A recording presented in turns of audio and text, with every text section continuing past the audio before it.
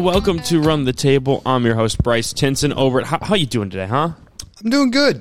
Just good, not great? No, a lot of my teams didn't do as well as I needed them to. That's true. So, you know. It was a rough weekend. It was indeed a rough weekend. Okay, so we're going to get into it. We got our takeaways. Hey, Michigan won, right? Purdue won. Good. College football was pretty good for you. It was okay. Yeah. USC won? Yep. Should we get into it? Let's just get into it, right? I'm out on Sark. Oh, no. So I just don't think he's a very good head coach. And, you know, I don't want to be reactionary because a lot of the times, I guess, these coaches have great track records, but because of a couple of bad years, you know, we cast them aside because it's not working out. But frankly, I don't know if that's the case with Steve Sarkisian. Folks, I look back at what he's done, where he's been. And for those that don't know, him and Lane Kiffin were two of the driving forces behind not one but two separate offensive dynasties within college football. The middle 2000 USC offensive dynasties with Reggie Bush, Matt Leinart, and company that won a couple of national championships were led by OC Lane Kiffin and quarterbacks coach Steve Sarkisian. And then Sark eventually took the OC job before going to Washington to be the head coach, where he was 5-7, 7-6, I think, 3 straight years actually, and then finished 8-4. And I think to myself, okay, that's not a terrible record, all things considered. You know, I've seen worse, but folks, this is Washington. We've seen people at Washington have a lot of success, whether it be Chris Peterson or the coach currently there, what's his name, DeBoer or something like that. So, I mean... Kalen DeBoer, there we go. So it's not all that impressive going 7-5, 4 straight years there. That's kind of what Washington is, if not a little worse, in my opinion. I think Washington's one of the bigger brands within the Pac-12. 7-5 doesn't really impress me. 7-6, it was 3 straight years, and then a 8-4 that's a bowl season game, man. Come on. Before going to USC, where he was eventually fired for personal matters that I don't hold against him. He's learned from it. He's gotten better. He had a drinking problem back in the day, so much so that he was fired from USC in 2015. And speaking of USC, he was kind of just okay at USC. Yeah. With Lane Kiffin's guys, he went about 9-4 and then 3-2 before ultimately getting fired. That is his history as a head coach. To me, doesn't sound like a whole lot. His only big thing was then being the OC after, you know, his tenure at USC. It was being the OC at Alabama and with Lane Kiffin, where, like I said, they were the leaders of another offensive dynasty. Very impressive, extremely great recruiters, and that's being carried over to Texas. But as a head coach, he's proven a grand total of nothing for me. So when I see him not working out on Texas, it may seem like an overreaction that I'm saying, oh, I'm out on Sark. Folks, I just think he's not a great head coach. I think he's a fantastic offensive mind. I don't think that can be debated, especially with his track record, although you can make the argument that Lane Kiffin was probably, you know, the driving force there, but I won't. I still think, you know, his offensive mind is, you know, kind of undoubtable. I think he's a great recruiter. I think all of that is true. But as a head coach, his teams look a little dejected at times. They don't look like they're playing for a purpose. It doesn't look like they're fully buying in. It doesn't look like they're playing for one. And they're playing for the names on the back. Playing for the names on the back, exactly. And, you know, I've made this case a billion times in the past. Well, at these places that keep firing head coaches, maybe it's just tough to win there. True. But what did Tom Herman do? He went 9-3 his second year, made it to the Big 12 championship game, lost a very close game, and then won the Sugar Bowl against Georgia, one of Georgia's only losses in the last 4 or 5 seasons. I mean, I get it, right? Like, it isn't easy to win at Texas. But Herman was doing better than this. He really was. His first year, he didn't go 5-7. He went 7-6. His third year, made it to the Alamo Bowl, won the Alamo Bowl. Same thing as fourth year before ultimately getting fired. Right now, I think that would be a blessing for Texas if they could make the Alamo Bowl. Well, frankly, they might still make the Alamo Bowl. 6-4, we'll see. But they could still feasibly play for the Big 12 championship. No. They would need a lot of help, and at that point, I don't know how much the help point? they need. Need to win twice, and probably need losses. From They just need Kansas State to lose. Was it one more game? I think maybe even 2. I don't know. No, they it's need 2 because Kansas State has 2. Oh no, but they both have 2 conference losses. They're tied with somebody else that I don't know. They beat Baylor. They beat Iowa State. They didn't beat Baylor. They haven't played Baylor yet. They played this Baylor, week, I guess. And then there's one more, Oklahoma State. They beat Oklahoma. No, they lost to Oklahoma State. Okay, they'll need Kansas State to lose. Yeah, and they're tied with Oklahoma State. Yeah, but Oklahoma They're State's dead. haven't all their losses come in conference? What? No, they're tied with Oklahoma State. They need Oklahoma State to lose, Kansas State to lose. They were 7-3. And conference losses. yeah, but because Texas has 3. Yeah, losses. So Kansas State. I mean, needs to lose 2 listen, more games, folks. yeah. At best, they're going 8-4, and at that point, who cares if you're playing for a Big 12? Well, what if you win it They're not going. and you're to. Big 12 champs? I mean, this is just ridiculous at this point, and he hasn't proven it anywhere else as a head coach. I'm sorry. I think to myself, I just don't know. Tom Herman did better than this. He did. And I don't think the expectation that him to go 9-3 and start to turn around his second year is too much to ask, especially when you're playing with a top 5, top 10 most talented team in the country year in and year out. So what would I do? Because that's really the only thing that matters. I do not want another just complete rebuild and complete start over for Texas, considering how big of a price that would be to pay.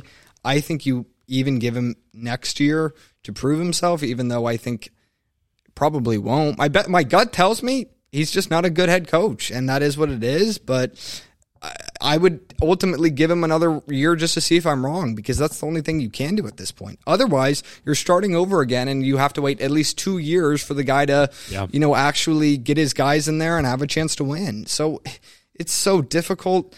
But I'll give him until next year, a full offseason with Quinn Ewers, and if that doesn't work out, no more excuses. Obviously, the recruiting class they're bringing in next year is going to be incredible, but I have no reason to believe that they're going to use that talent to make this into a 10, 11 win team. I mean, next year, you look at a lot of their guys defensively, Anthony Cook, Overshown even is a senior. Like, they're losing probably most of their best starters. I don't know what they do going forward. So, I think this was their little 1 year blip where they could be a competitive team in the Big 12 and even a competitive team nationally. But they didn't do it. So next year, my expectation would be 10-2, 11-1, win the Big 12. Otherwise, that was my expectation this year. That's what I thought was gonna and they happen. failed. But I mean, you can't just fire guys after one failed expectation. That's fair. It's just too much of a rebuild, and I'm tired of it. You're tired of the 2-year rebuild at Texas every single cycle. You got eventually you're gonna hit. Eventually, it's gonna hit, right? You hope so, but I mean, you don't want to start that process over again. I would give Sark one more season just to figure it out. Full off season with Ewers, because obviously he transferred in from Ohio State. I don't know. His footwork looks terrible, by the way, folks. I don't know if he'll be any good.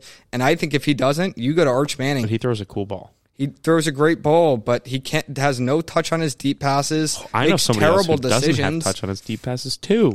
Makes terrible decisions deep down the field. I mean, I just don't. I don't see it. I don't see it. There's no signs of it turning around from where he started the season. That's tough.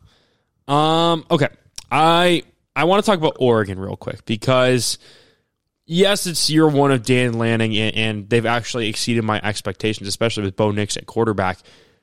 But what I saw on Saturday is a team that is not ready to take that next step and become one of those upper echelon teams. That is a game at home against a Washington team. If I'm being quite honest, I don't know how good of a team they actually are. Yes, they're 8-2. Yes, they were ranked. But we're talking about their best win being a fraudulent win against Oregon State that Oregon State probably should have won in Michigan State. And we know how good Michigan State was playing at that time. Probably some of the worst football we've seen from a team that is now, or after this week, going to be above 500. You can't lose that game at home. You absolutely can't. It's not even like they got outplayed. Weird.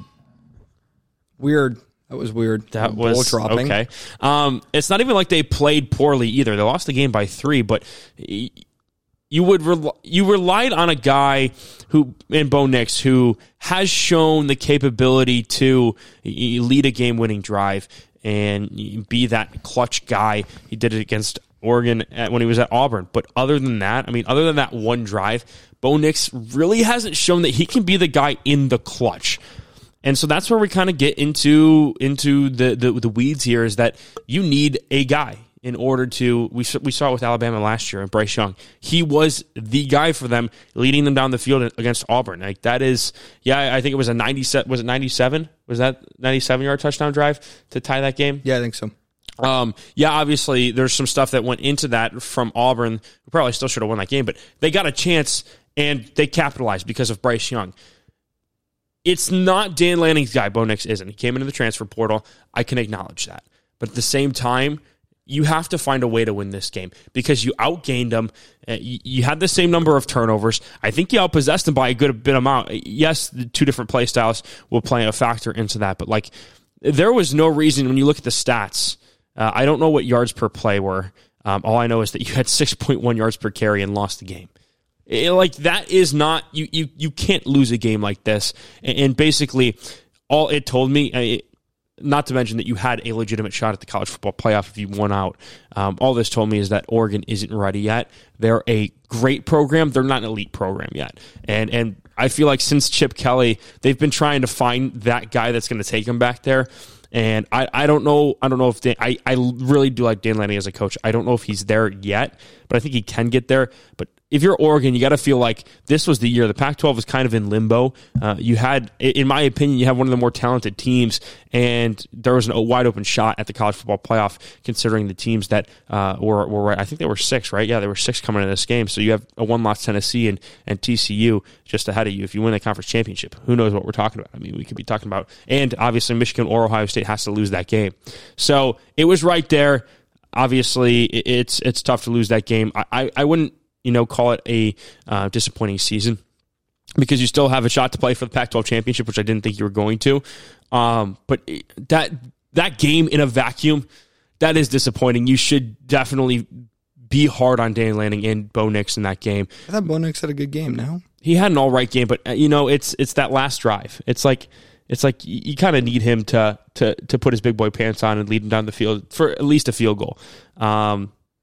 And Dan Lanning's decision to go for it on 4th down was probably the worst decision we're going to see in college football this year. You can't do that. We're talking about. I just didn't like the play call at all. Maybe it's the fact that he didn't think his defense was going to be able to stop him because they really hadn't all game. Maybe that was the reason why. But you basically gave him a free field goal. I just don't think Oregon's ready to take the next step. They're a great team. Don't get me wrong, but they're not in the upper echelon yet. Also, if Bo Nix doesn't get hurt, they probably win that game. I mean, that 4th and 1 or that that's true, series that they go that's 4 right. and out was a heartbreaker. And if Nix is in that right. game, they just couldn't stop. They just could not stop Nix in that offense. And then he goes down. I forgot. Did he even play that last drive after the field goal? After the field goal for Washington? Yeah, he did. Okay, how much time was left? Because I can't remember. Like 45 seconds, I think, or something like that. I mean, it would have been tough, but you'd like to have seen it. You'd like right? to have seen it. At least get in the field goal range, right?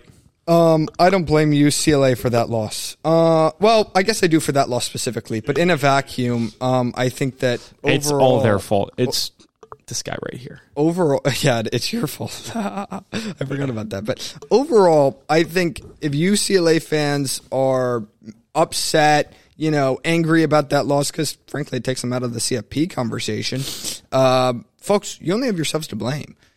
When you you have 10,000 fans at that stadium, game after game after game after game, a game like this is going to happen. The players have no energy. They have an obvious look-ahead game next week to USC. This was a recipe for disaster. You have no fans on a, cold 7:30 Los Angeles night. Like, there's not going to be a lot of atmosphere, not going to be a lot of energy. Those players from the get-go looked like, all right, hey, we're looking ahead to next week. We don't have a lot of energy, blah, blah, blah, blah.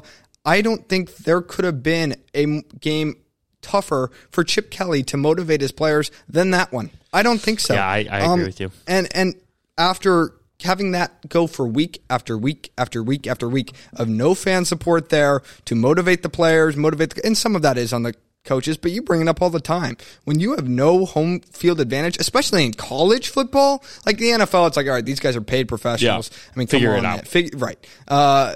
Road home doesn't really matter spread wise, as not nearly as much as college. But in college, these are 18, 19, 20, 21-year-old kids. We say it all the time. And they don't even have a fan base, alumni base, student section support there to cheer them on, get hyped for the game. That's hard, man. That is really hard, especially with USC on the horizon. Exactly. It's like speaking from, and it's college, it's high school football. It's not college football, but we would have games against inferior opponents where there would be nobody there. It was like an hour drive, so it's tough to get people to travel. But like, it was an away game for us. They wouldn't have people there. We didn't really have that many people there, and it was like. Nobody wants to be here. It's like raining. It's a little drizzly. But like, to have I can't imagine being on the other sideline to have your fans not show up, especially when you're a good team too. You're in the top 15, top 10. Like that's got to be the hardest thing to live with. It's like, what more can we possibly do? Mm-hmm. And that's why it's like, oh well, you guys just need to be good. You guys just need to win games. It's really hard to do that when you guys aren't showing up. It's really hard to do that. And even when you are top 10, top 15, and they still don't show up, it's like they're not going to be there very often in that top 15 ranking because you guys aren't showing up when your team's good. Extremely frustrating for the UCLA players and coaches. I would be ticked off. What more do they have to do to get some? You know what? UCLA should just relocate. Not beat South Alabama by 1. Yeah. No, they should relocate and pick up a better alumni base or something, or a better student section. I don't get it. What's going on over there? Let's see. Where could they go? San Diego, maybe? I don't know. Well, San Diego State, right? Yeah. Well, it would overtake San Diego State. I don't know if they would. USD, they would still have to compete with too. So it's a crowded area. There's literally nowhere they can go. But you know what I'm saying. TCU proved to me that they are a serious team. They're serious about the season. They're serious about making the college football playoff. And you can talk about, how, because I wasn't able to watch most of this game. You can talk about how bad Quinn Ewers was. I don't know if he was just missing passes, or if it was TCU. Really well. They held Texas offense to less than 200 yards. They had 199 yards of offense. And this is a team, this TCU team has proven to me time and time again that their defense sucked. Like, it was, 40 points against Oklahoma State. It was 28 points against Kansas State, against a backup quarterback, if we're being honest. And then I think it was 31 to Kansas, they won that game 41-31. And so it was like, okay, well, their defense just isn't good, but they have an elite offense. Well, this game, they proved to me that they can win both ways. They score 17 points offensively and win a football game. And they did it on the ground. They had 159 yards rushing, 138 of them came from one player, but they held Texas to 28 yards. And we're talking about a backfield that includes Bijan Robinson and Roschon Johnson. I mean, we have talked about them on this podcast being a top 3 running back unit in the league, top 2 in running back unit in the country. It's like, to do that shows to me that, because I picked Texas to win this game. I thought they were the better team. I don't know if they are. I think TCU is actually the best team in the Big 12 right now. They are proving it to me. They did it without really using Quentin Johnson. Yeah, he still had a touchdown and 66 yards, but they only threw the ball to him like 4 or 5 times, 3 times. He had 3 receptions. They outgained him. They outpossessed him. Turnovers were the same. I mean, we're talking about a TCU team that has pretty much proven that they can compete with obviously anybody in the Big 12, but like, they're ready to compete on a national level. And whether or not they can compete with the Tennessees, the Ohio States, the Georgias, the Michigans, the Alabamas is a story for another time. We'll see that eventually, because I do think that TCU right now, after this game, is probably going to win the Big 12. I think Kansas State stands in the way, and we saw what happened at the first time. I think there's a very good shot that they do lose that game.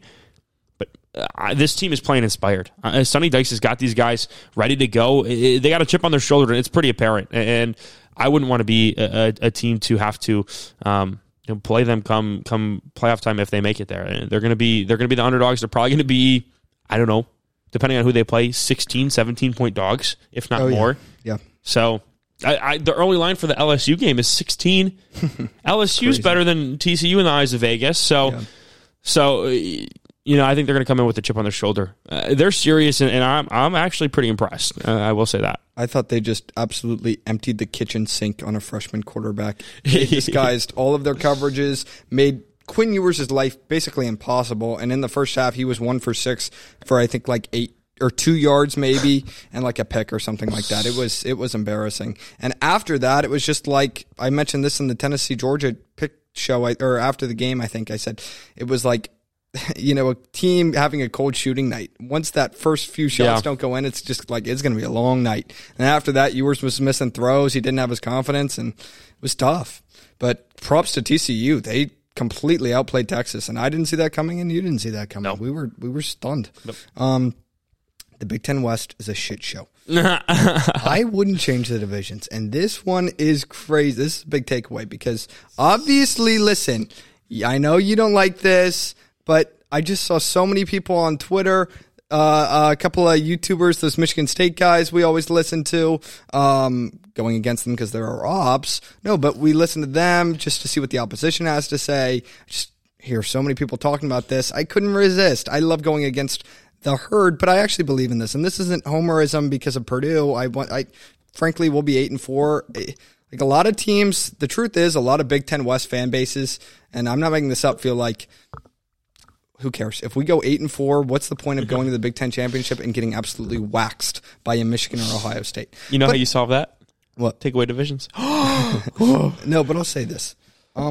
I wouldn't change the divisions. Why? Because it's crazy. Listen, I think competitive balance-wise, it's not close. You can't even argue it. The Big Ten East is 1,000 times better than the Big Ten West. But I'll say this.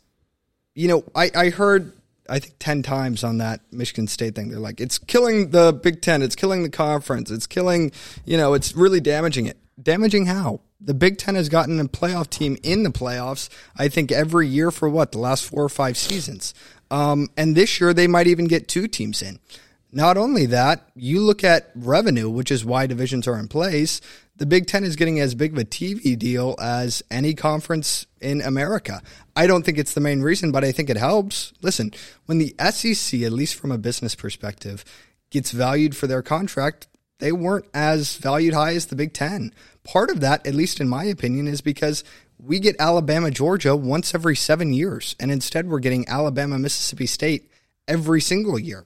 In the Big Ten, I get Ohio State, Michigan State, Ohio State, Michigan, Ohio State, Penn State every single year. Yeah, I think part of that, though, is because, 1, Alabama and Georgia aren't rivals, and 2, the Big Ten also has the big TV markets. They have Detroit, they have Chicago, they have New York, they have the 3 top I don't think New Yorkers watch Big Ten football that much. No, they probably don't, but you still get the cable is still paying for it. Like they're still paying for it. The market, no matter if they watch or not, the New York market is the New York market. And then you're talking about having now Los Angeles. They got the 3 top TV markets. That's why they have the biggest deal. Even going before that, though, I'll say this. The Big Ten was one of the most watched conferences within the regular season before the additions of USC or UCLA. Forget TV markets. And even before, Rutgers, a lot of that is because we're getting Ohio State, Michigan State, all of those big-time matchups. And I'll ask this to folks. If we had a Big Ten championship, we throw away divisions, and it's Ohio State, Michigan, Big Ten championship in 7 days after the Week 14 matchup or the after Thanksgiving matchup, why are we playing the Thanksgiving matchup in the first place? I want that matchup to be for all the marbles, for everything, for the Big Ten championship for the playoffs, not for, okay, what's the point because we're both going to go to the Big Ten championship anyway where we get this matchup in 7 days. I don't really see the point in that. Unless you want to put that game in Week 6 or Week 7. I personally don't. I like it where it is. But that's kind of how I feel about it. With Alabama, Georgia, it's like, okay, at least, if we don't get it then, we'll get it in the SEC championship game. But that's because we're not getting it in the regular season. But we have to get Ohio State, Michigan in the regular season. That game has to be played every year. And with the way this is trending, it looks like it's going to be Ohio State, Michigan in the Big Ten championship for years to come. That takes away a lot of the mystique, the magic over the original matchup.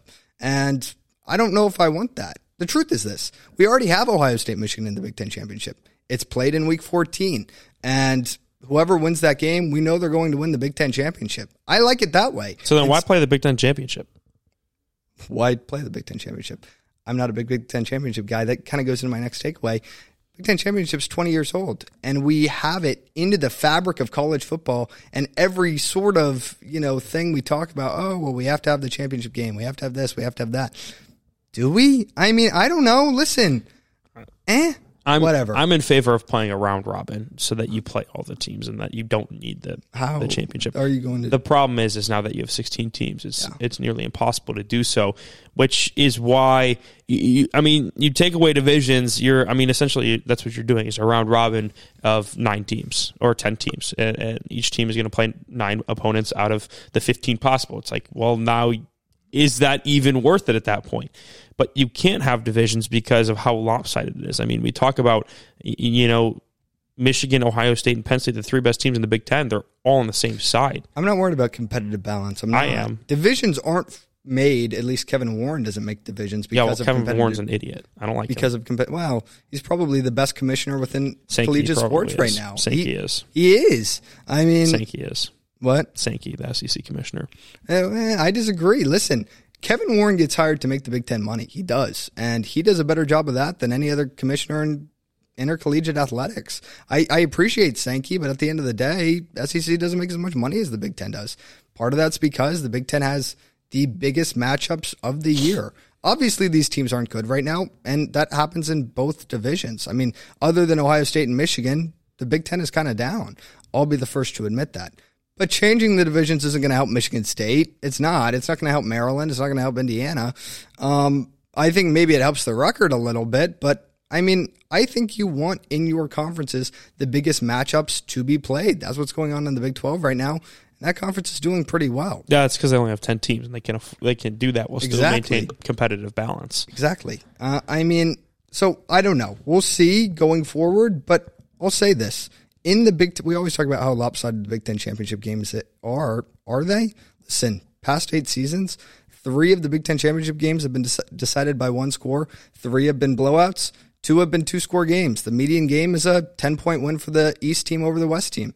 And by the way, I think that's kind of what you want. You want your best teams in the college football playoff who can actually make some noise in the, college football playoff rather than your 2 best teams cannibalizing themselves in the SEC championship game or in the Big Ten championship game and perhaps getting no teams in the college football playoff. Obviously, Alabama and Georgia. I don't think it would. I think you kind of hit it on the nail there is that you play the game, one team wins, and then you play in the Big Ten championship game. The other team wins, then you get 2 teams in the playoff.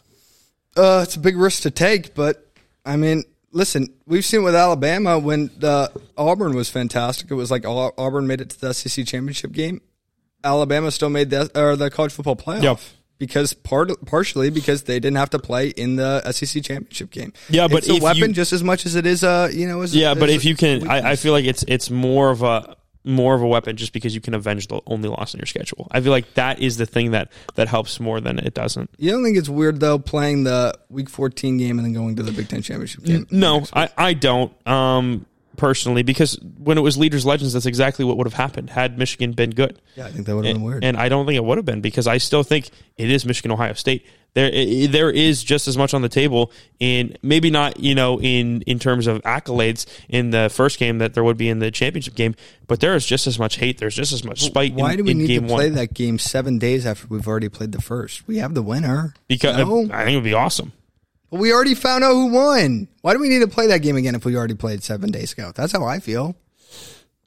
Because nothing changes in 7 days. That's not true. Why do we want the game for all the marbles to be played in Indianapolis rather than Ann Arbor or Columbus? Have the game in Ann Arbor or Columbus be the huge game. Whoever wins that game gets to go to Indianapolis and play some, rinky-dink Big Ten West team. At that point, I think you should just make it a 6-team conference or a 4-team conference of Michigan State, Penn State, Michigan, and Ohio State. The rest of the conference is dragging them down. That's right? probably what pods would be. From a revenue perspective, it would make the Big Ten a lot of money. And that's what Kevin Warren is being tasked with doing. Because my problem is that, you get the Purdue's, the Illinois, the Iowas, the Wisconsins who can be mediocre and still make a championship game. Whereas if you're Michigan, Ohio State, you have to be perfect. You have to be elite if you want to make it. And I don't think that's fair. Yeah.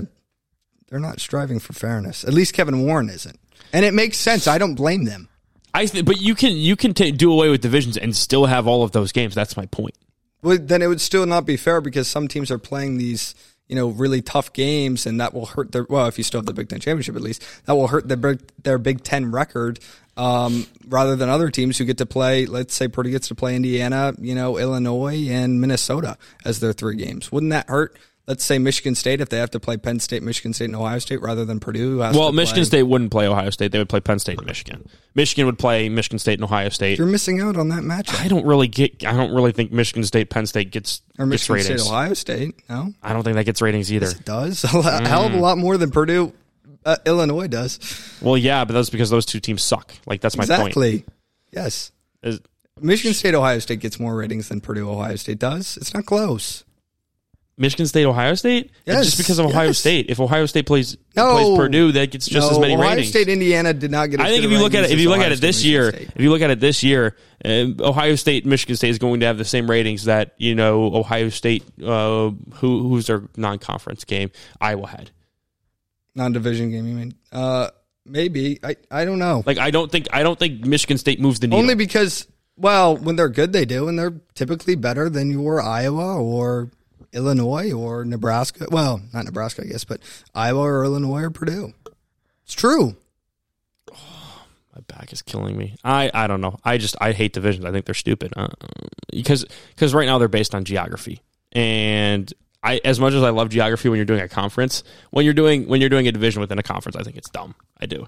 Maryland has fallen off of a cliff. And frankly, they're trapped because they just extended Mike Locksley this past offseason. When you look at the Maryland Terrapins, they started the season out looking like they were going to be a legitimate team, at least contender or spoiler for one of the big three teams in the Big Ten East. They start out 3-0. They have a pretty good win against SMU at home.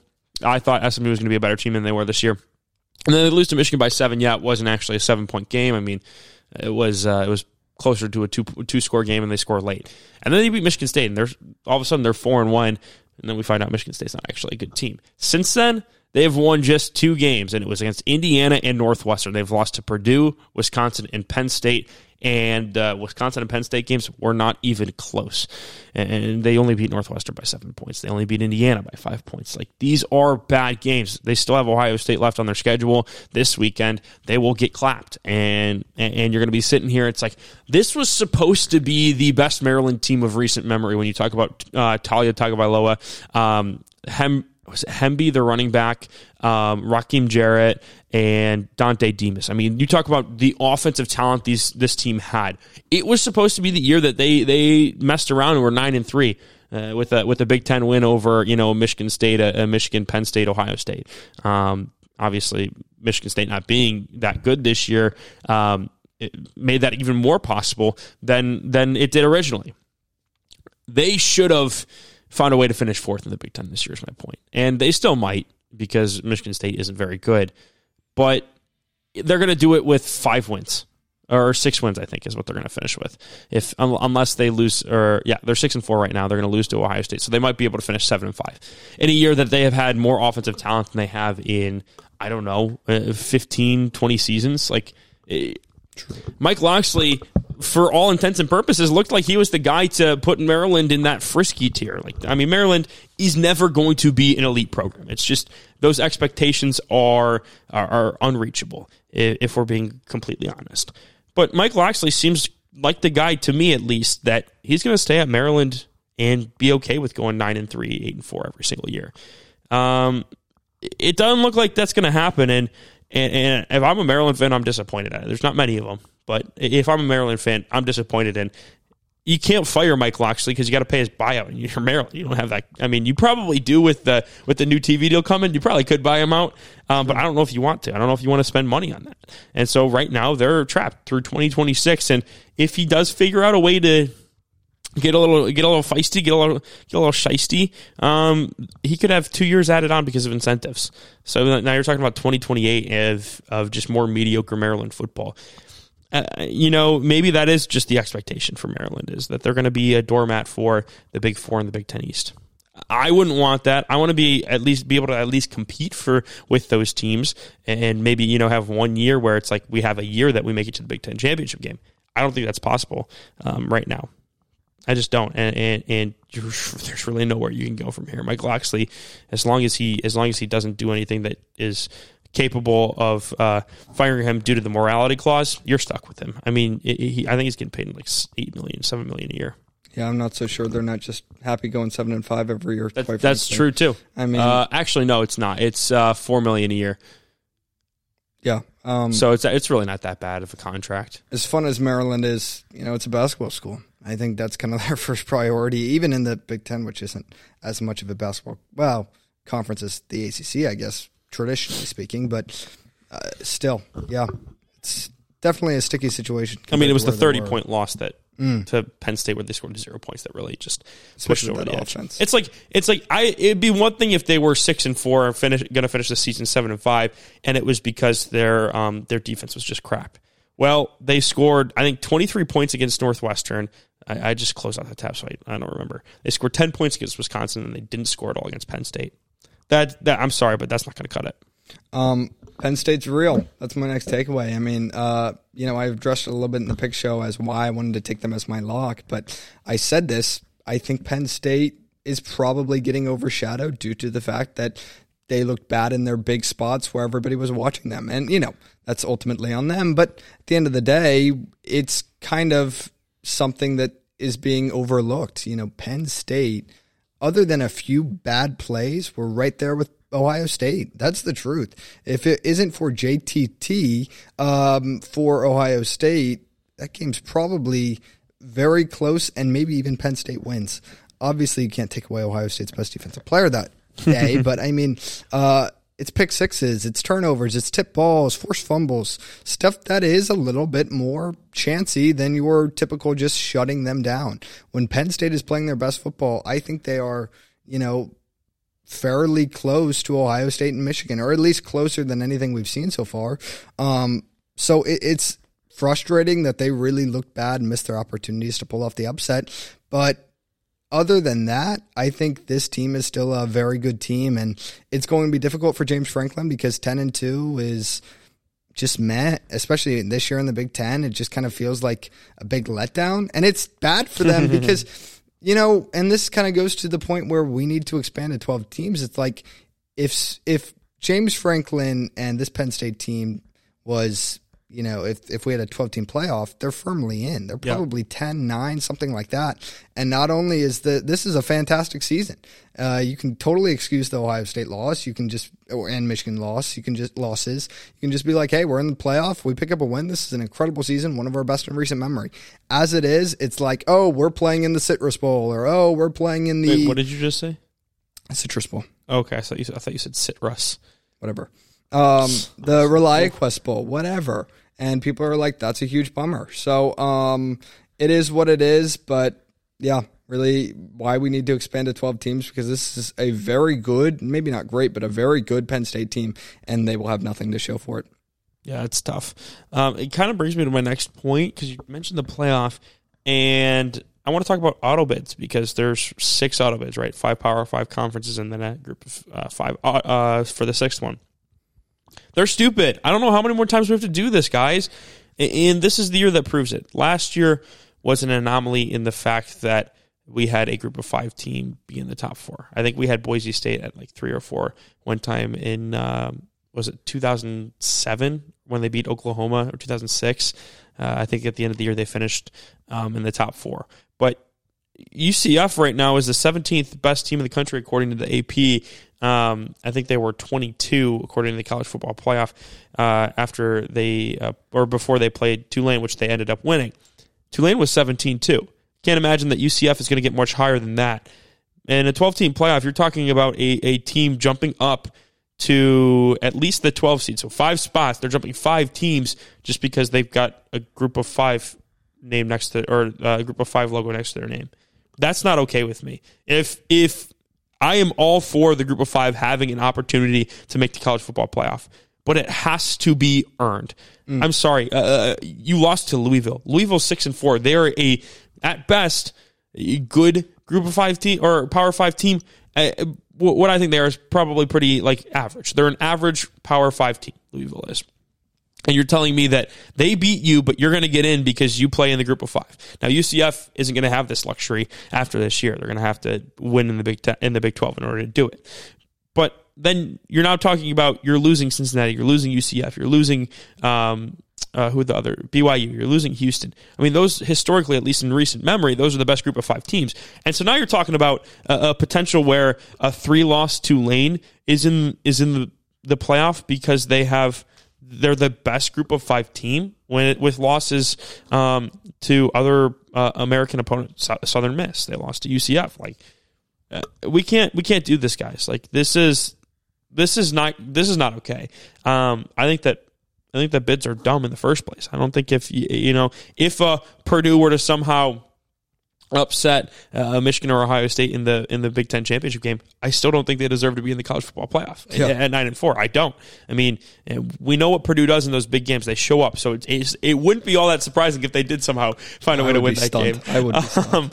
But like to have them be in the playoff would be just so stupid. Like penalize the team that was playing in the championship game for losing, but you can't reward a 4-loss team by putting them in the playoff when they do not even close to belong to deserve there. So I think yes, you expand, but and I know the key of expansion was to get auto bids, like they had to in order to get it done.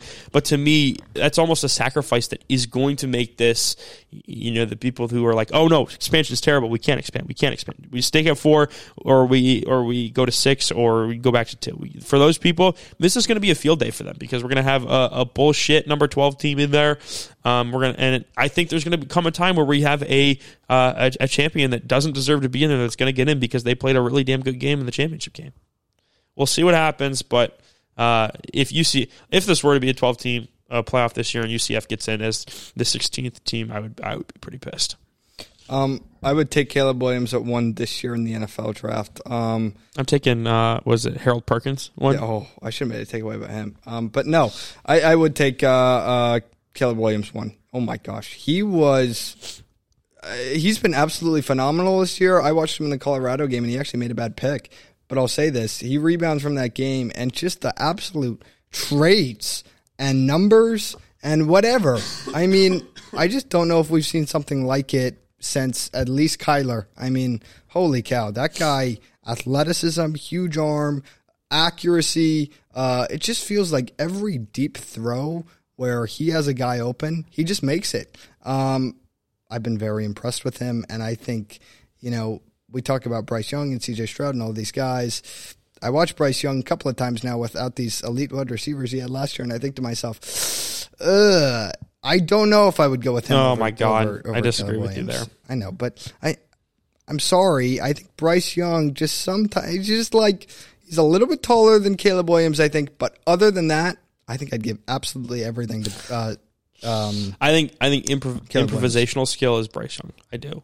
Caleb Williams makes guys miss consistently and makes throws on the run. Yeah, but you're talking about Bryce Young having to deal with one of the worst offensive lines Alabama's ever had, and he's still putting very good O-line. It's really not that good of an O-line. I mean, probably just as good as USC's. They're getting just swamped by some of these teams, and he's still been able to make plays. So I disagree with you there, but you have obviously every right to your opinion.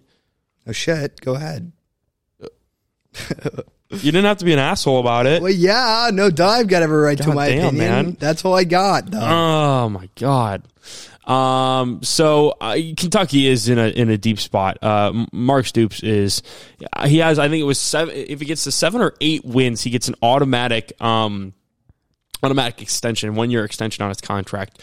And I don't know if they're going to get there this year because they lost to Vanderbilt. And it's been a tough fall descent for them. I mean, they got vastly outplayed by Vanderbilt, who didn't have or was on a 26 straight game losing streak in the SEC. That was what 2019 was their last SEC win, and you're the team that they beat. It was at your place too, and so now you look at the last 6 games of Kentucky football. You lose to Ole Miss in a game that you probably should have won because Will Levis, your supposed number 1 overall quarterback, can't figure out how to hold on to the football, fumbles twice in the red zone. I'm still pissed about that game. Then you lose to South Carolina. Obviously, that's without Will Levis, but you're a better team than South Carolina is, and you got vastly outplayed. And then you beat a Mississippi State team by 10, and Mississippi State turns out is not very good. You get housed by Tennessee, lose 44-6. You barely beat Missouri, beat them by 4, and then you lose to Vanderbilt. I mean, this is a free fall of all free falls for a team that a lot of people thought was going to be a good, especially with Will Levis at quarterback. I mean, he's just been abysmal. Getting outplayed by Vandy is one of the, as a head coach, one of the most embarrassing things that you can have happen to you. I mean, we're talking about a program that cares very little about their football team. They are there for baseball and baseball only. They do not give a crap about their football team. And you just got vastly outplayed by them. So I think that Kentucky's got to take a long, hard look in the mirror about this season, because it's not like it was injuries all year long. I mean, it was poor coaching. It was poor play from a supposed, Heisman candidate at the start of the year. So it's bad. A bad season. Big yikes is what I put. Big yikes. NFL. The Cowboys coaching staff cost them the football game. It was 3 prongs here. McCarthy, Kellen Moore, and Dan Quinn just dialed up the perfect combination for how to lose a football game to an inferior opponent. An absolutely heartbreaking loss, 28-14 going into the fourth quarter. Cowboys against Packers, and the Cowboys melt down. They give up 17 unanswered points, including 14 in the fourth quarter and 3 in overtime, to lose the football game. And it was a couple of things, starting with Dan Quinn. First off, not only using Micah Parsons as an blitzer, inside blitzer, pretty much, the whole game, but dropping him into coverage in key passing downs. What are you doing, brother? Come on, man. What about this Packers team made you think, oh yeah, let's use Micah Parsons as a decoy? I know he was hobbled a little bit third and fourth quarter, but even before that, it was a lot of dropping into coverage and using him as a blitzer. You're just completely taking away his potential by doing that. Have somebody else do that. Have a safety do that. I don't know. Figure something else out. Do not do that with Micah Parsons. He's too skilled to not be used as an edge rusher for pretty much the entire game. I thought he did not play well when he was used as an edge rusher. I didn't think he played well in general, but I think that had to do with coaching more than anything else, and it was extremely frustrating. Another thing, using Trayvon Diggs, who, at least I didn't do any research on this, but I didn't see give up one catch the entire game. They use him on Allen Lazard, who does pretty much nothing, instead of Christian Watson, who goes for 3 touchdowns, because he's bigger, more athletic, faster than any corner that the Cowboys have other than Trayvon Diggs. It was pretty much taking candy from a baby. Come on. How many times do you have to get that? I understand that Allen Lazard was far and away the wide receiver 1 coming into this game. But after the second touchdown, you didn't think, maybe let's guard Christian Watson with somebody else. Let's try somebody else other than, Anthony Brown and the 4th-string corner. Unbelievable. Ridiculous in that respect. Kellen Moore, overtime. What are you doing, man? The play calling goes from run the ball to completely abandoning the run and trying to throw for it after getting like 60 yards that they picked up completely on the ground.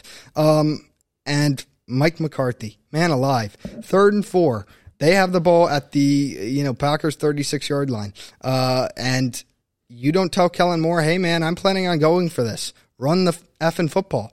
Like, if you know you're going for that, get in Kellen Moore's ear and tell him, bro, run the ball twice. We're going for this on 4th down. Because what it looked like to me was it was pretty much 3rd and 3, 3rd and 4, whatever you want to call it.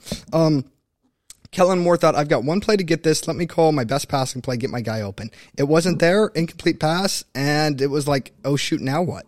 If you know you're going for it on 4th down, why wouldn't you have run the football there? Don't really get that at all, or at least try something like a wide receiver screen you kind of had success on, getting CeeDee Lamb out in space. Instead, it was like quick slants against Jair Alexander, who strapped CeeDee Lamb or Noah Brown.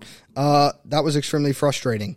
And yeah, it cost them the game. I thought the officials weren't very good. There was an obvious missed pass interference call on Alexander that would have given the Cowboys the first down, I think, on that 3rd and 3 play. But at the end of the day, this is a team that you should be 2, if not 3 scores better than. And this is the thing with Mike McCarthy. I mean, I really like the guy, but there's an argument to be made. He's kind of Andy Reid Jr. It is well-coached teams that play well for the majority of the regular season and blow teams out a lot, but when they need scores and they need good drives, he makes poor decisions in crunch time. And we saw it last year in the playoffs, and if it comes back to bite him in the ass, I won't have anything to say. I can't say anything. It bit him there, and that's the critique, and until he breaks that, it holds up. It does.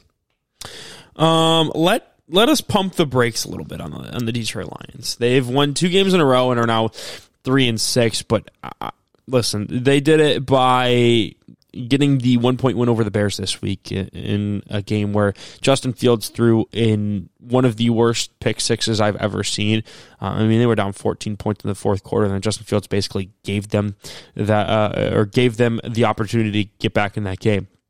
And then it was the 15-9 win over the Green Bay Packers. And that was a game that Aaron Rodgers, he looked about as bad as I've ever seen him look. It was obviously the red zone interceptions. He was getting baited by Kirby Joseph, who's a rookie safety. So it was a good game from the Lions defense in the sense that, hey, you made Aaron Rodgers uncomfortable. You made him, force the issue a couple of times.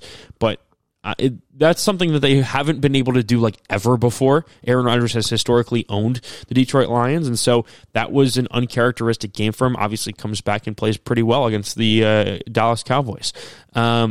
The next 4 of the next 5 games for the Lions are against teams with a winning record. They got to play the Bills, they got to play the Vikings, they got to play the Giants, they got to play the Jets. And then the one team that doesn't have a winning record is the Jacksonville Jaguars, who, if you ask me, are more talented than the Lions are on paper.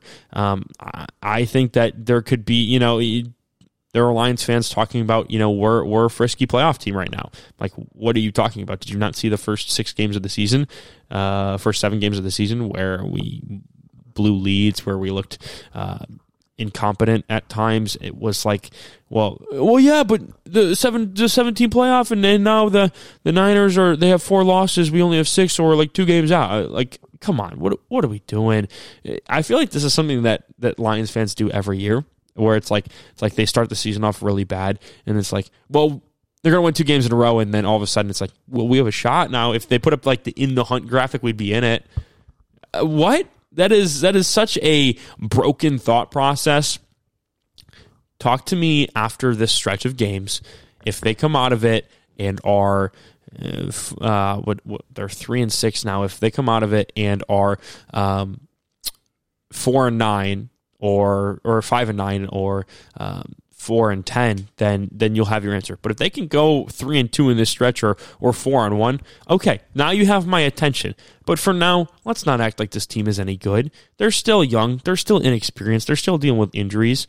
So let's not do this playoff talk, because what's eventually going to happen is you're going to talk yourself up, then you're going to get knocked back down again, and you're going to have the same opinions and thoughts that you had the previous 5 weeks when they were losing a bunch of games. Tua is a top 10 QB. I've seen enough. Going into the Browns game, I thought, okay, this can't be true. He's not a below average starter. He's an average starter. And then watching the Browns game, I thought to myself, wait a minute, this isn't an average starter. This is a top 10 starter, one of the better starters in the league. Folks, I'll say this.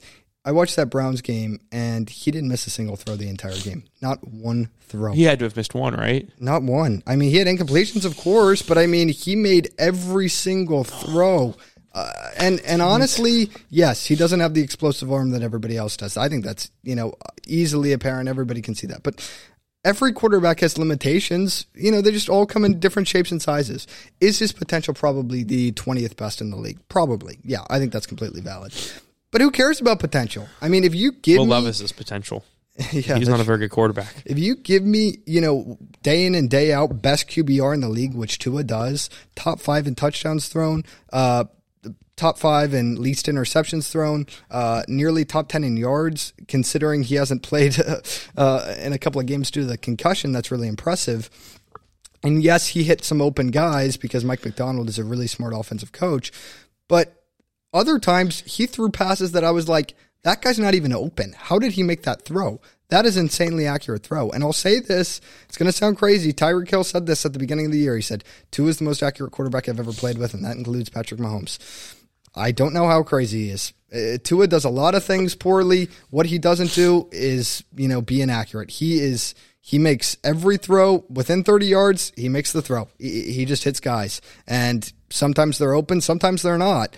It doesn't matter. He makes it. With Mahomes, sometimes I feel like he has the capability to be as good as anybody, but as far as standing in the pocket and just making accurate throws to, receivers, it's close. It really is close. I don't really blame Tyreek for saying that at the beginning of the year. Obviously, you don't want to overreact to it too much. But if we're giving other guys the chance to develop and get into their, next year, why not give Tua that chance? It's year 3. I thought he looked better at, different stretches of last year. I think this is certainly a progression. And, Mike McDonald, give him credit. He's doing a great job. Or who's their head coach? What's their head coach's first name? Mike McDaniel. Mike McDaniel. There it is. McDaniel, is doing a great job of, highlighting his strengths and kind of, putting away his weaknesses. But, I mean, you look at the numbers and you look at how he throws the ball to sometimes not even open receivers. He made a pass to Jalen Waddle, which I just thought unbelievable. And you look at the quarterbacks around the league this year, and I say to myself, I'll take a guy who doesn't make the terrible decision and cost his team the game and turn the ball over a lot and hits open receivers and makes really accurate passes. I'll take that guy. I know he doesn't have a lot of potential, but man, there are a lot of bad quarterback play and just stupid decisions that Tua doesn't make, and I really appreciate that. I like how that was your last point, because I got a guy who does do that. Those things that people consider an MVP level quarterback, and his name is Josh Allen. Listen, Josh Allen isn't a top 10 quarterback. I'm just kidding. But Josh Allen is very mediocre when you look at the totality of his stats. His highs are or about as high as anybody in the league, but his lows are very, very low. Like, we're talking about, Jacoby Brissett type numbers. Like, that's what he can be in his bad days. You watch the Minnesota Vikings game. I'll tell you why they lost that. It was Josh Allen. It was the botched snap in the end zone that gave the Vikings a touchdown. It was the 2 interceptions late in the game that cost them. One of those being in the red zone or just outside the red zone to end the game. I mean, he was making a throw. It's like, well, what are you doing? So let me run you through some of his quarterback ratings through the season. So this is 158.3 is a perfect score. The highest he's gotten is 134.1. That was in his game against the Pittsburgh Steelers. Obviously, they're one of the worst teams in the league. So you can take that with what you will. He started the year out against the Rams and the Titans, 112 and 128.9 respectively. Those were great games. And then he followed it up with a 94.7 in a game where he did throw the ball 63 times against the Dolphins. They lost that one by 2. It was 21-19. I don't know how you throw the ball 63 times and only have 19 points to show for it if you're supposedly this alien of a quarterback. And then against Kansas City, he had 117.6. Those are the pretty good games. The 94.7 is about average. Like, it's just an average game, but the other one's over 100. I would consider that a pretty good start. He's had a 68.4 game. He's had a 75.1. He's had a 46.8, and he's had a 78.6. Those are not good numbers. He was basically, what they're saying to you there is that he was a below average quarterback those games. Like, what do you want from me? People are talking about him like he's, the second coming of Jesus Christ. Like, he's better than Patrick Mahomes. Like, he is this unicorn of a player. And while that might be true, he might be a unicorn. You can't tell me that he's actually, the number one quarterback in the league. I mean, the number one quarterback in the league has bad games, but not to the point where their quarterback rating is a 46.8. That is backup level stuff. He was 18 of 34 for 205 yards and 2 picks against the New York freaking Jets. That's a team that you are clearly more talented than. You got outcoached by Robert Saleh. Like, that is what happened. Robert Saleh had a vice around you, and you just weren't able to do anything about it. So can we talk about Josh Allen as he is? He's leading the league in interceptions. He's got fumbles to add on to that. I think he's fumbled the ball 3, 4, 5, 7, 8 times this year. Oh. 8 times he's fumbled the ball. Only 3 of them have been lost. So you talk about potential turnovers. He's got 11 interceptions, and then he's got 8 fumbles on top of that. So that's 19. And that's not even counting the picks that, should have, that would call turnover-worthy plays.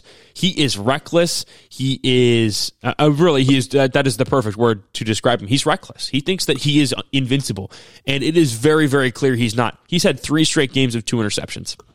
I'm sorry. He's just not that good of a quarterback. Like, you cannot tell me that he is the MVP frontrunner or this MVP candidate when he is playing this poorly. When Russ played this poorly, it knocked him out of the conversation. I mean, he had, he would have the first 8 weeks would be some of the best football we've ever seen, and then he would fall off a cliff in the last 8 games, and it took him out of the conversation. To me, they should take Josh Allen out of the conversation. They are, I think, that in those last 3 games, they're 1-2, and 2 of the losses have been solely on his shoulders. Yep, he's costing his team games for sure. So, and you mentioned it, a guy like Tua, he doesn't make those plays, and he did have the nickname. Was it last year? Turned the ball over. Yep. He hasn't done that this year. I think he's got what, 2 picks? 3 picks. Yeah. 3 picks. Like, come on. I would rather have. I'm right there with you. I would rather have that than a guy like Josh Allen who's going to turn the ball over 3 times a game and has essentially cost me it. And you know what? I think we're essentially seeing almost identical offenses. You're having 2 dynamic wide receivers mixed with a quarterback, one that delivers the ball on time, delivers it well, doesn't make mistakes. The other is kind of erratic and, makes the offense a lot about himself. And don't tell me the Dolphins' running game is elite. No, I was just going to say it's a little bit better.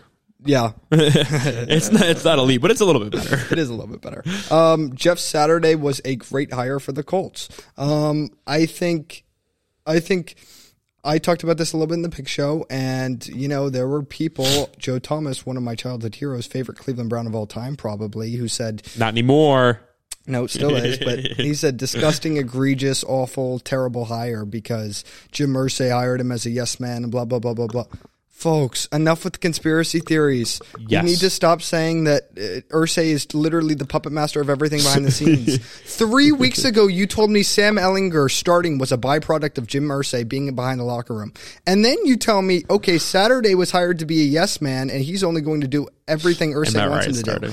And then Saturday starts Matt Ryan. That doesn't make any sense at all. Which one is it? Irsay can't be doing everything. Yeah, he can. He can play. Everything. He can play. He plays all 4 sides. Then fine. He's contradicting himself. I don't know why, but he is. Like, what in the world is going on? I didn't see a lot of yes man there. And if that is the yes man and he's winning games, fine. Hire a yes man. Listen, it's not a very talented team. A whole lot less talented than the Las Vegas Raiders. And they came in at their place and won a tough road game. I got a lot of respect for a guy who had been there for 3 or 4 days and brings the locker room together, gets those guys to buy in and win a close game. That's what I talk about so often with these new coaches. They probably don't have the talent. That's the reason why the last guy got fired. It's more about, can they come up with those close win games when they're right in it, rather than, all right, well, are they just going to absolutely dominate teams? They can't dominate teams. Otherwise, the last guy wouldn't have gotten fired. Mm-hmm. It's about winning the close games when you're in them, and then win a close game when they were in it. Obviously, it was to Josh Daniels, and he's terrible. But at the end of the day, they won that game. Yep. A lot of credit goes to Jeff Saturday, although I would have liked him to have started Sam Ehlinger. Yeah, that's kind of tough for you. It's a little bit tough for you. But what can you do? Matt Ryan actually looked pretty good. Yeah, he did.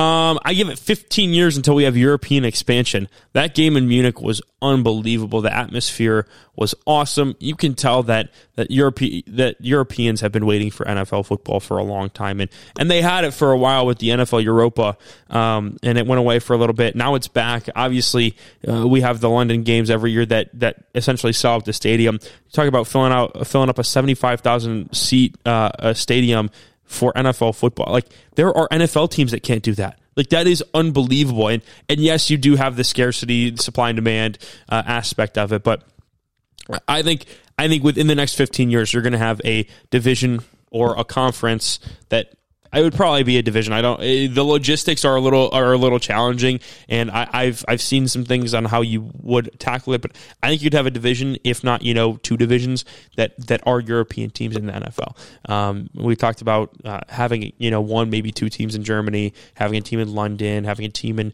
Barcelona or Madrid, Paris, even. You also have Amsterdam the Netherlands. And you could also talk about putting one in Austria or Switzerland. Like they love football there too. It's a ripe market, and what the NFL has done or hasn't done that the NBA has is go international.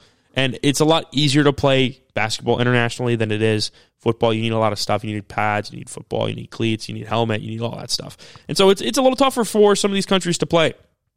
What the NFL needs to do is start to make a sizable investment in some of those areas to then create that expansion. Because let's be honest, there's no more market that they can get in the NFL. It is oversaturated right now. There is no new potential in the United States. There just isn't. Maybe somewhere in the middle of the United States, because that central U.S. in the plains is kind of empty.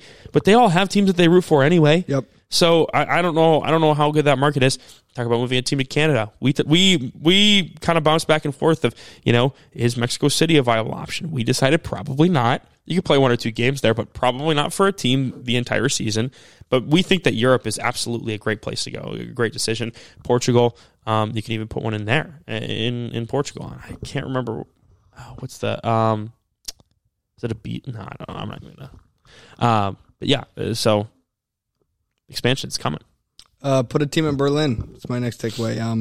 I would put a team in Berlin, Germany. They did a fantastic job, like you said, filling up that stadium almost to full capacity, like 65,000 people there. Lisbon, Portugal. That's what and for 2 teams they probably knew little to nothing about, would be my guess. I don't know. Maybe they did know a lot about the Bucks and Seahawks, but my point being that is not, those teams aren't their own teams. Exactly.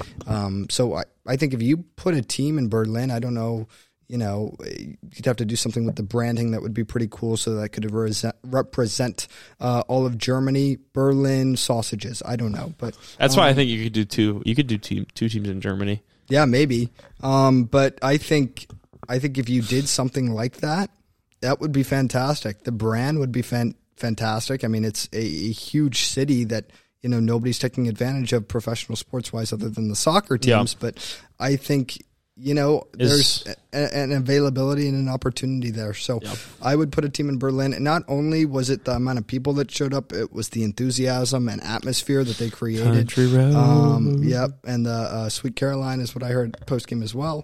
And I don't even know if you really get that as much in London. I think no, you really don't. London, maybe it's because it's new and it's fresh there, but I think Germany really seemed happy about it.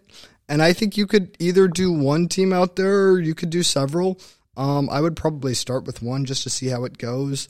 But we'll see. I think it would be tough for them to do road games, but they'd probably do all of their road games at once would be my guess. If there's expansion, it's going to be 4 teams at once. You think so? There is logistically, it doesn't really work with 1 team. You might be able to figure it out with 2 or 3, but I think that 1, it just doesn't make sense, because then you're talking about every week that somebody's traveling, 14, 15 hours. Yeah, well, you would do 8 weeks there. You're gonna okay. You could do that, but then what happens if they make the playoffs? Yeah, you'd have a game in Berlin. That would be interesting. That would be interesting. Tom Brady, speaking of the Buccaneers, is going to luck his way to a playoff berth, and it's not necessarily luck. It's just he plays in a terrible division with inept teams like the Falcons, like the Panthers, like the Saints. The Saints just lost to the Steelers for crying out loud, and the Falcons and Panthers have split in 2 of 3 or in their 2 games. Meanwhile, the Bucs are 5-4 now. Yep. And they're not a good team. We can see that with our own 2 eyes that they're not a very good team, and they're going to find a way to make the playoffs as the 4 seed. And it's just going to be Tom Brady. Look at him. Look at the turnaround he did with this season. I'm sick and tired of hearing that. They'll make the playoffs. They'll probably get housed as the 4 seed at home. I will say, if they're able to make a run, I'll be impressed, because I don't think this team is very good. But it's just pissing me off that Tom Brady keeps getting this stuff like this to happen. You're gonna, even if they weren't the best team, you would realistically only need to win 9 games to make the NFC playoffs right now. Yeah. So, let's see. Sorry, Browns. The Cleveland Browns don't need a playmaker; they need a leader. So Deshaun Watson is coming back, I think, week 12 for the Texans game. And he's coming back to practice. You probably already know practice. That. Yep. I think starting this week. Yep. And I watched the Cleveland Browns game, and no part of me thinks, oh, yeah, we are just a dynamic playmaking quarterback away from competing in the AFC for Super Bowls or what have you, or divisions even. I think this is a completely unmotivated group that has no leadership, no accountability, and doesn't play as one. I think it's a bunch of guys playing for themselves, and I'll call out a bunch of guys. Myles Garrett plays with no effort if it's not a obvious passing situation. As a run defender, he has been completely pathetic this year. Up the middle, D tackle, it's undisciplined, inexperienced, and over the top at safety, John Johnson III continuously gives no effort and blames other players. And, we're talking about high-paid individuals. I mean, very highly paid guys, and John Johnson III and Myles Garrett, who, are two of the highest-paid players on our team, and, you need to be leaders. You have to. You are experienced. You are, playing as a team. And I said, who did I say it about? I forget. Oh, Micah Parsons. He plays harder than anybody on the Cowboys defense because he's the best player on the defense, and that is so important for the rest of the guys. He's setting that example. But when Myles Garrett is the best player of the defense and he's not giving his 100% effort and run plays, what does that tell everybody else? Okay, he's not doing it. He's the best player. I won't do it. I don't have to do it. Okay, fine. But if your best player's doing it, everybody else has to. He's not.